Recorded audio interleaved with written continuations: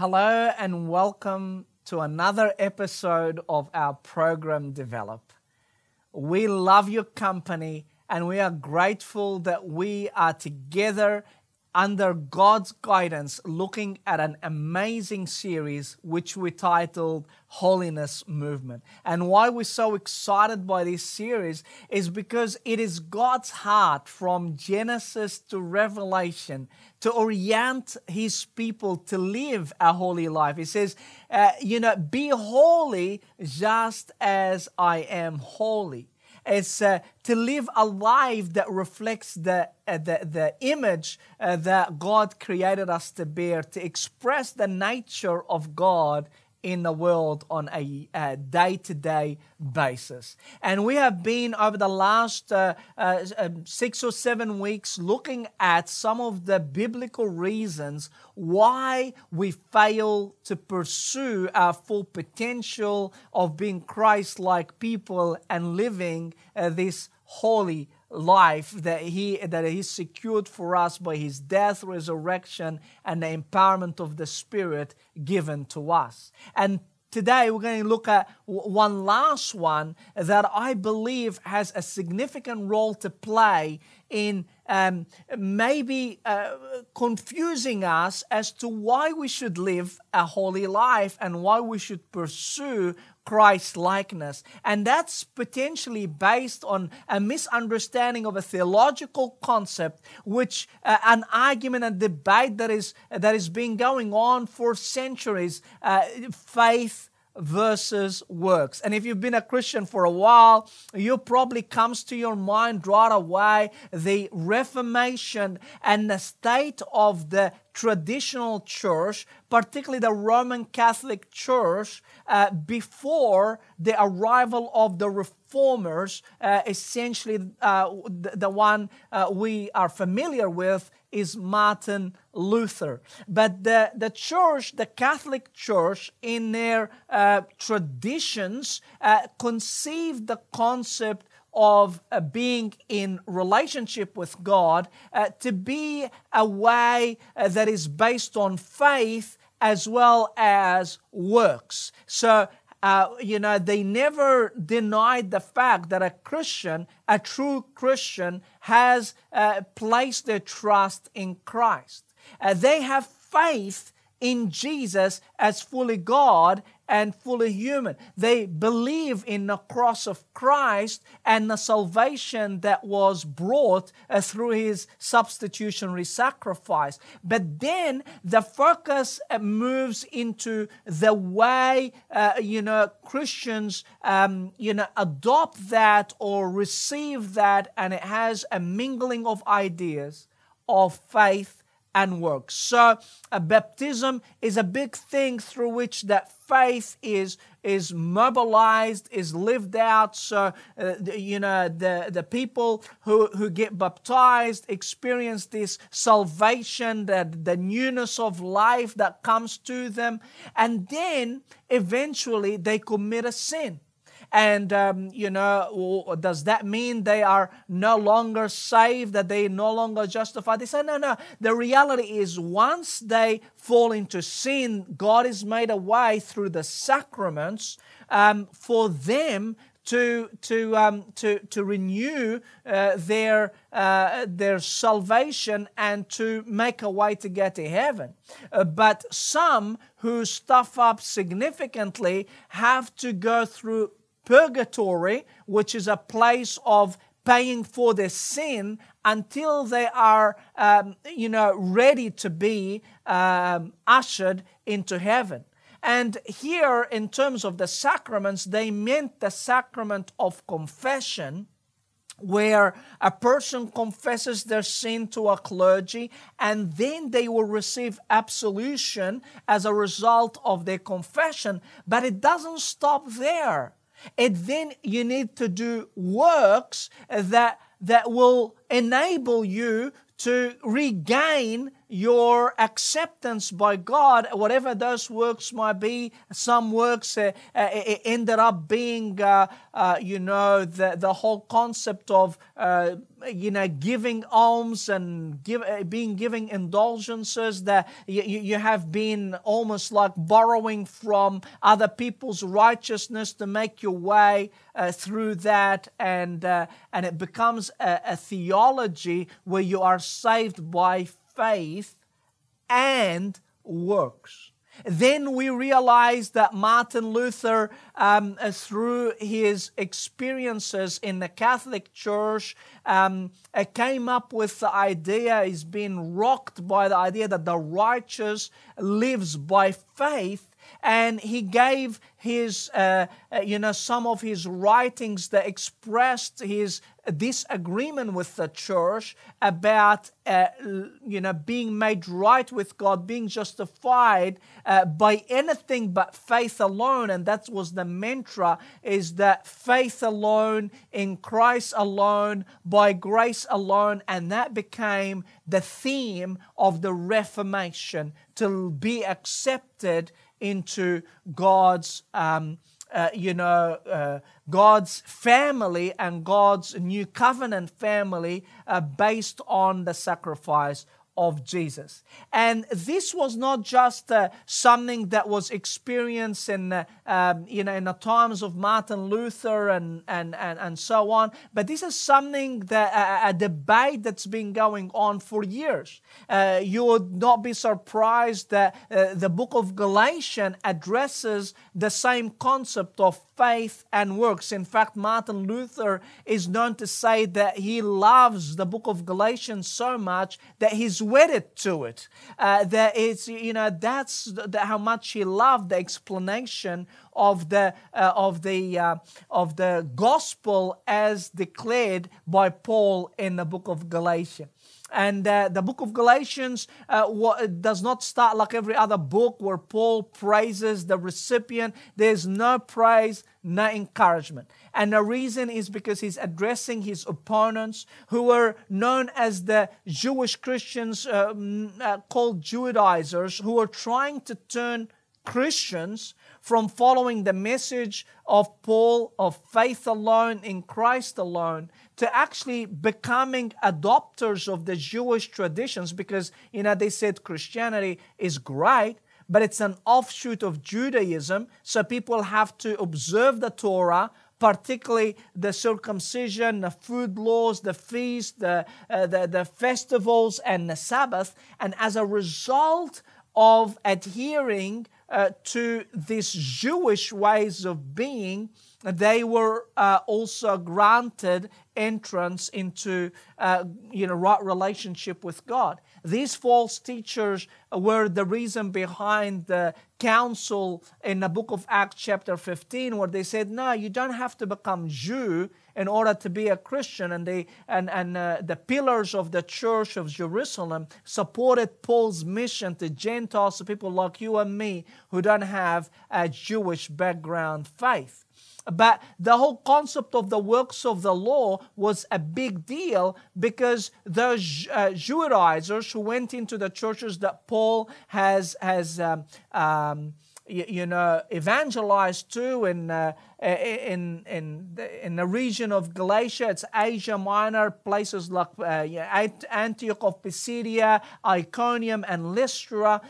Paul had evangelized those people who primarily of Gentile background, and they received faith in Jesus. And these Judaizers were going back and trying to confuse these people, saying, you know what, you can't just be saved by faith in Christ. You got to do the Jewish things.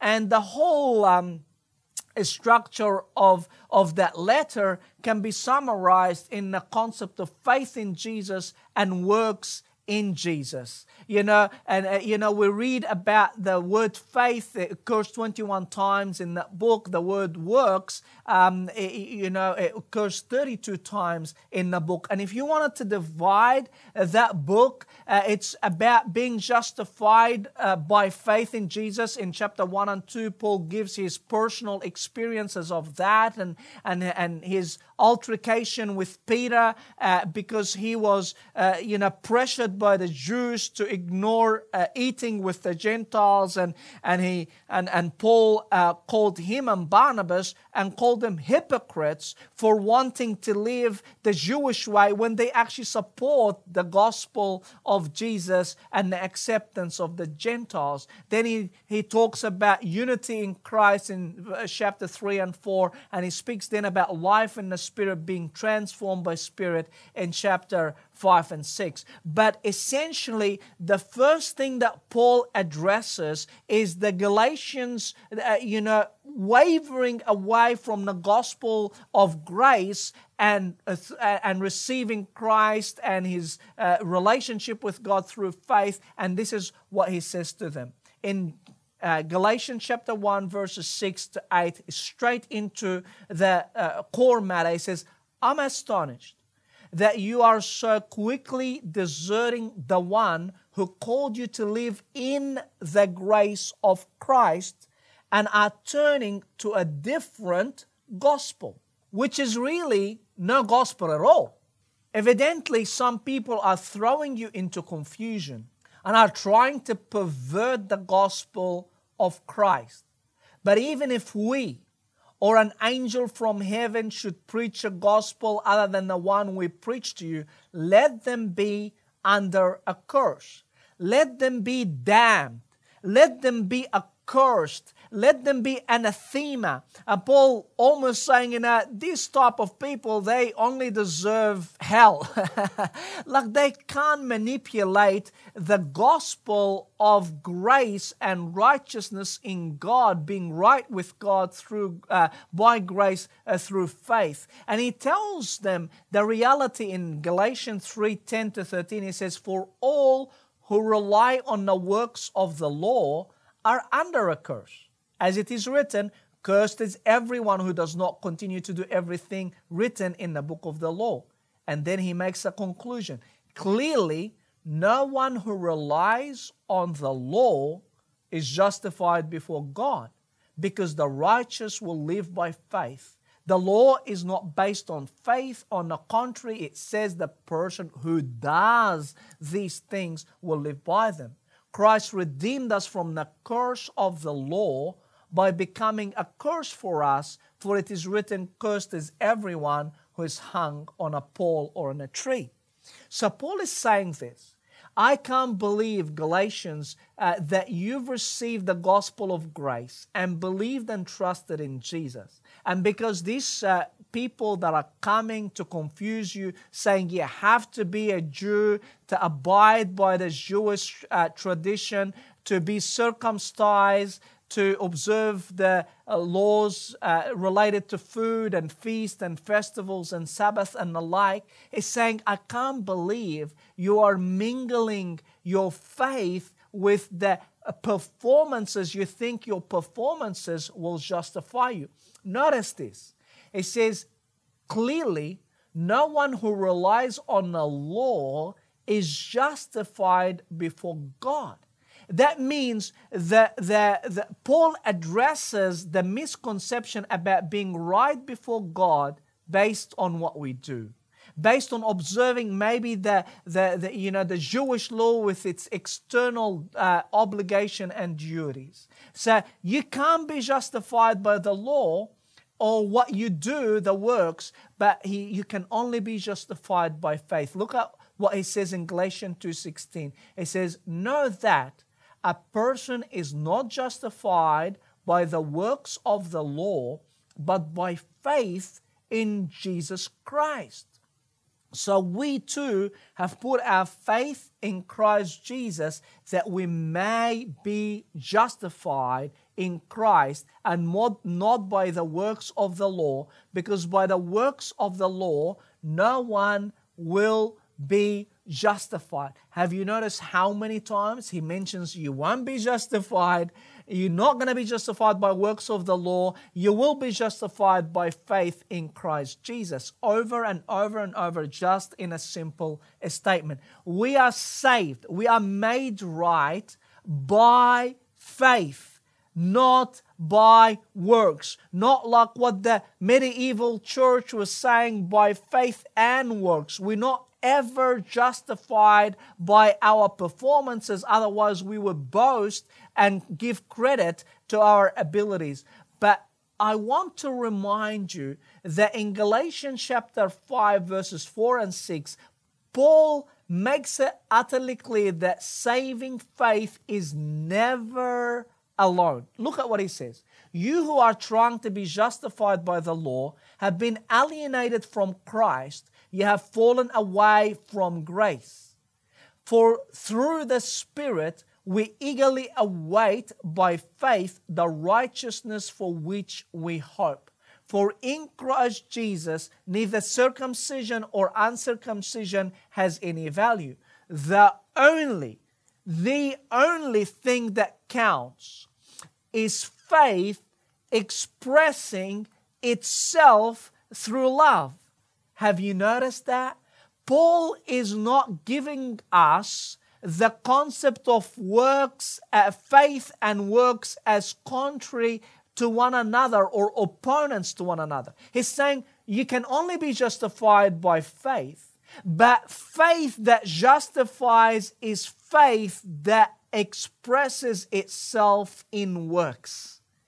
We are not justified by faith plus works. We are justified by faith that works, that expresses its reality, its authenticity in the way it lives out its life. It's been well and truly said, even throughout the Reformation, that we are saved by faith alone, but saving faith is never alone, is never alone. There is no contradiction between having faith in Jesus and living out our life for Jesus. Look in James chapter 2 verses 14, and even you could read all the way to 26, but look at what it says. It says, what good is it, my brothers and sisters, if someone claims to have faith but has no deeds? That means no works. Can such faith save them? In the same way, faith by itself, if it is not accompanied by action, is dead. But someone will say, you have faith, I have deeds. Show me your faith without deeds, and I will show you my faith by my deeds. You believe that there is one God. Good. Even demons believe that and shudder. You foolish person. Do you want evidence that faith without deeds is useless? James is making a very clear statement that genuine faith is always accompanied by works. Because faith that has no works is not really faith. That's what he's saying. And he's not contradicting Paul when Paul says that we are justified by faith alone. James is qualifying that faith that justifies us is never alone. Right? So that's how they both complement, and Paul expressed the same sentiment when he says that faith, true faith, the only faith that matters really in our life is faith that expresses itself in love. So we could say it this way: we are justified by faith alone, yet faith that justifies is never alone. Faith is the root or the ground of our salvation. Works are the fruit of our salvation. Works can never be the grounds of our salvation, but they are the root. They reveal the reality of our salvation. Look at how Paul puts it again in Galatians chapter 5. He says, I say then, because we focus on the first few chapters of the book of Galatians, but we don't continue with the implications of that doctrine of justification by faith.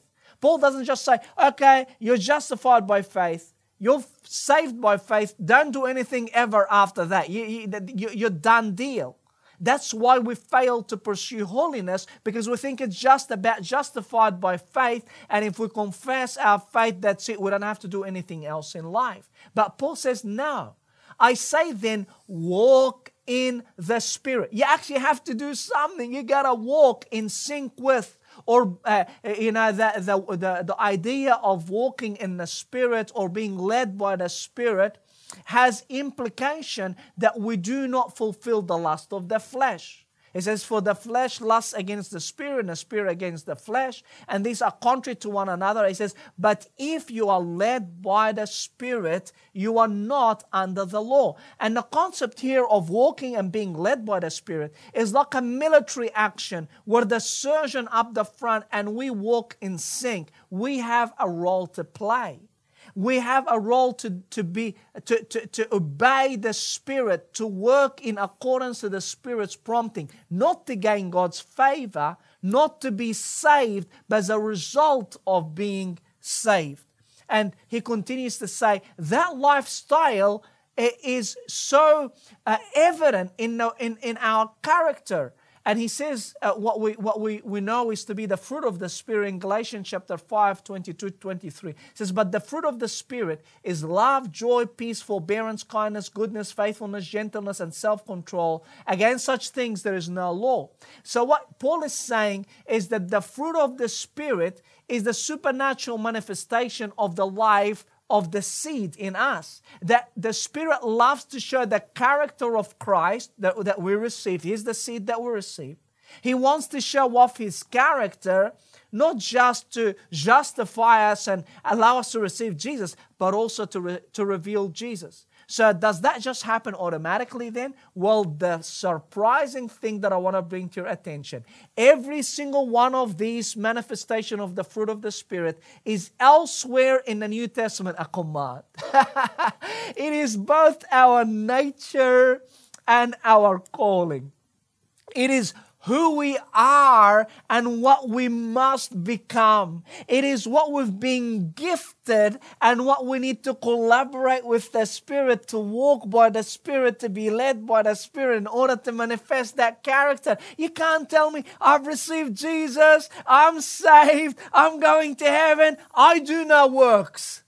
That is not true, because those characteristics that are symbolic of our reality of the living seed on the inside, they are both a gift and a command. Look at that. In John 13, the fruit of the Spirit in Galatians 5 says the fruit of the Spirit is love. And look at John 13, what Jesus says, a new command I give you. Love one another. So it's both what we receive because of the Spirit, but what we must cultivate by our collaboration. We have to put some effort into that. The second thing, it says the fruit of the Spirit is joy. Yet Paul in Philippians says, rejoice in the Lord always. That means make an effort to rejoice, even though sometimes it's complicated circumstances and you feel like not rejoicing. And again, the third one, it says the fruit of the Spirit is peace. Yet in 1 Thessalonians chapter 5:13, it says, live in peace with each other. So though it is a potentiality, it's something that we already have on the inside. It's a resemblance of our nature and who we are in our identity because of our union to Christ. It's also something that we need to invest in. It's all over the New Testament that God created us not merely to receive His gift and sit idle with the rest of our life, but He created us to live that out, that nature expressed in our life. Look at the greatest passage on salvation by grace in Ephesians chapter 2 verses 8-10. For it is by grace you have been saved. You couldn't get clearer. Through faith, absolutely. And this is not from yourself, it is the gift of God, not by works, so that no one can boast. For we are God's handiwork, or God's poem, or God's piece of art, created in Christ Jesus to do good works, which God prepared in advance for us to do it. Paul, are you contradicting yourself? You just said it's not through works. It's not by works. But then you say, but we created in Christ to do good works. Yes, both are correct. We are not saved by good works, but we are saved for good works. We are created to do good works by the enabling power of the Spirit of God. Anyone that tells me, it's legalistic to do anything, it's legalistic to invest effort. In few times I'm going to talk about the case of effort through the Scripture. But very briefly now, the Scripture would say that is not true. Good works, the word good works, it's in the Greek means good, virtuous, or beneficial. And we have several reasons in the Scripture to do good works. Good works, the goal of good works is to glorify God. Look at Matthew 5:16, and you've got the rest of the Scriptures on the screens. I don't want to go on and on about it. But good works express our gratitude. We obey God because we love Him. Jesus says, if you love me, you obey my command. That means the expression of your love, you show that you truly love me. And those people who truly love me, they do obey my command. They do good works in that way. Godly life, the fruit of the Spirit is manifested in us. And also in Titus chapter 2 verses 10 to 12, we reveal Jesus' character by our good works. And we do gracious acts that show Jesus' care, just like in Acts chapter 9 verse 36, and again in Matthew 6 3 to 4, it shows that we are to invest in the needy and show the character of it's so clearly articulated by Paul that we ought to be rich in good works. Works are surely not opposite to faith. Look at what Paul, the one that we say he's fully for faith against works. Look at what he says in Titus 2:14. He says, that we ought to be zealous for good deeds. That's why Jesus redeemed us from all iniquity and purified for Himself a people of His own who are zealous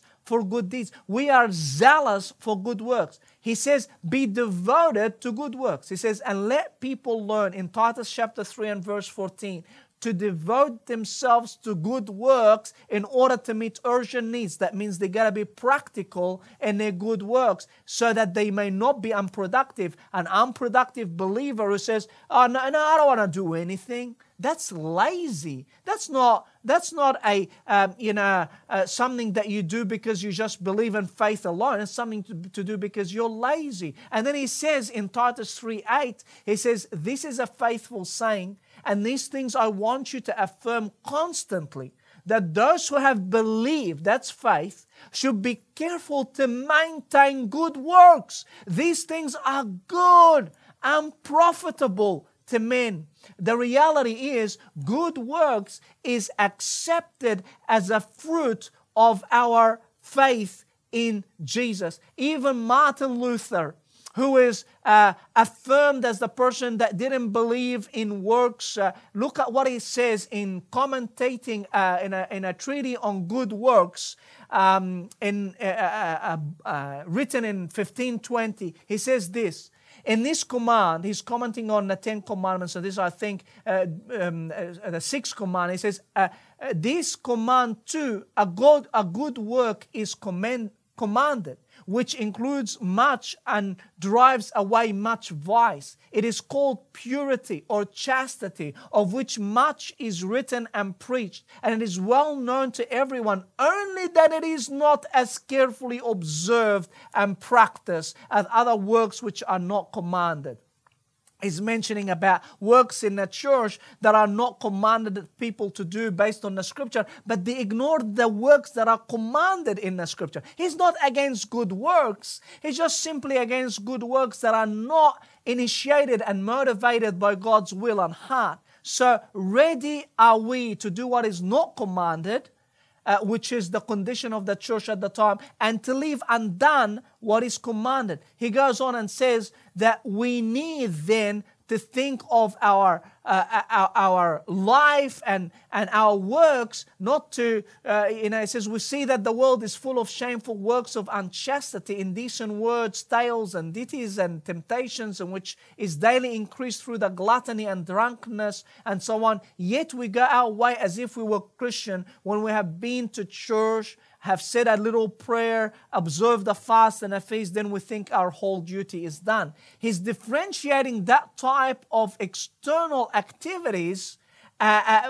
we consider good works, and he's saying, let's do the real good works, which is commanded, the expression of our faith in Jesus, because faith that saves is a faith that's not just removed from works. Look at what our failure to pursue holiness is, because we refuse to allow our faith to stimulate our good works. We are saved by faith alone indeed, yet saving faith is never alone. I want to provoke you. I want to stimulate your good conscience to walk and obey and place every amount to every effort, make every effort to live out the faith of Jesus in your practical day-to-day operation. Thank you so much for your company. We look forward to seeing you in our next episode. Until then, be utterly blessed.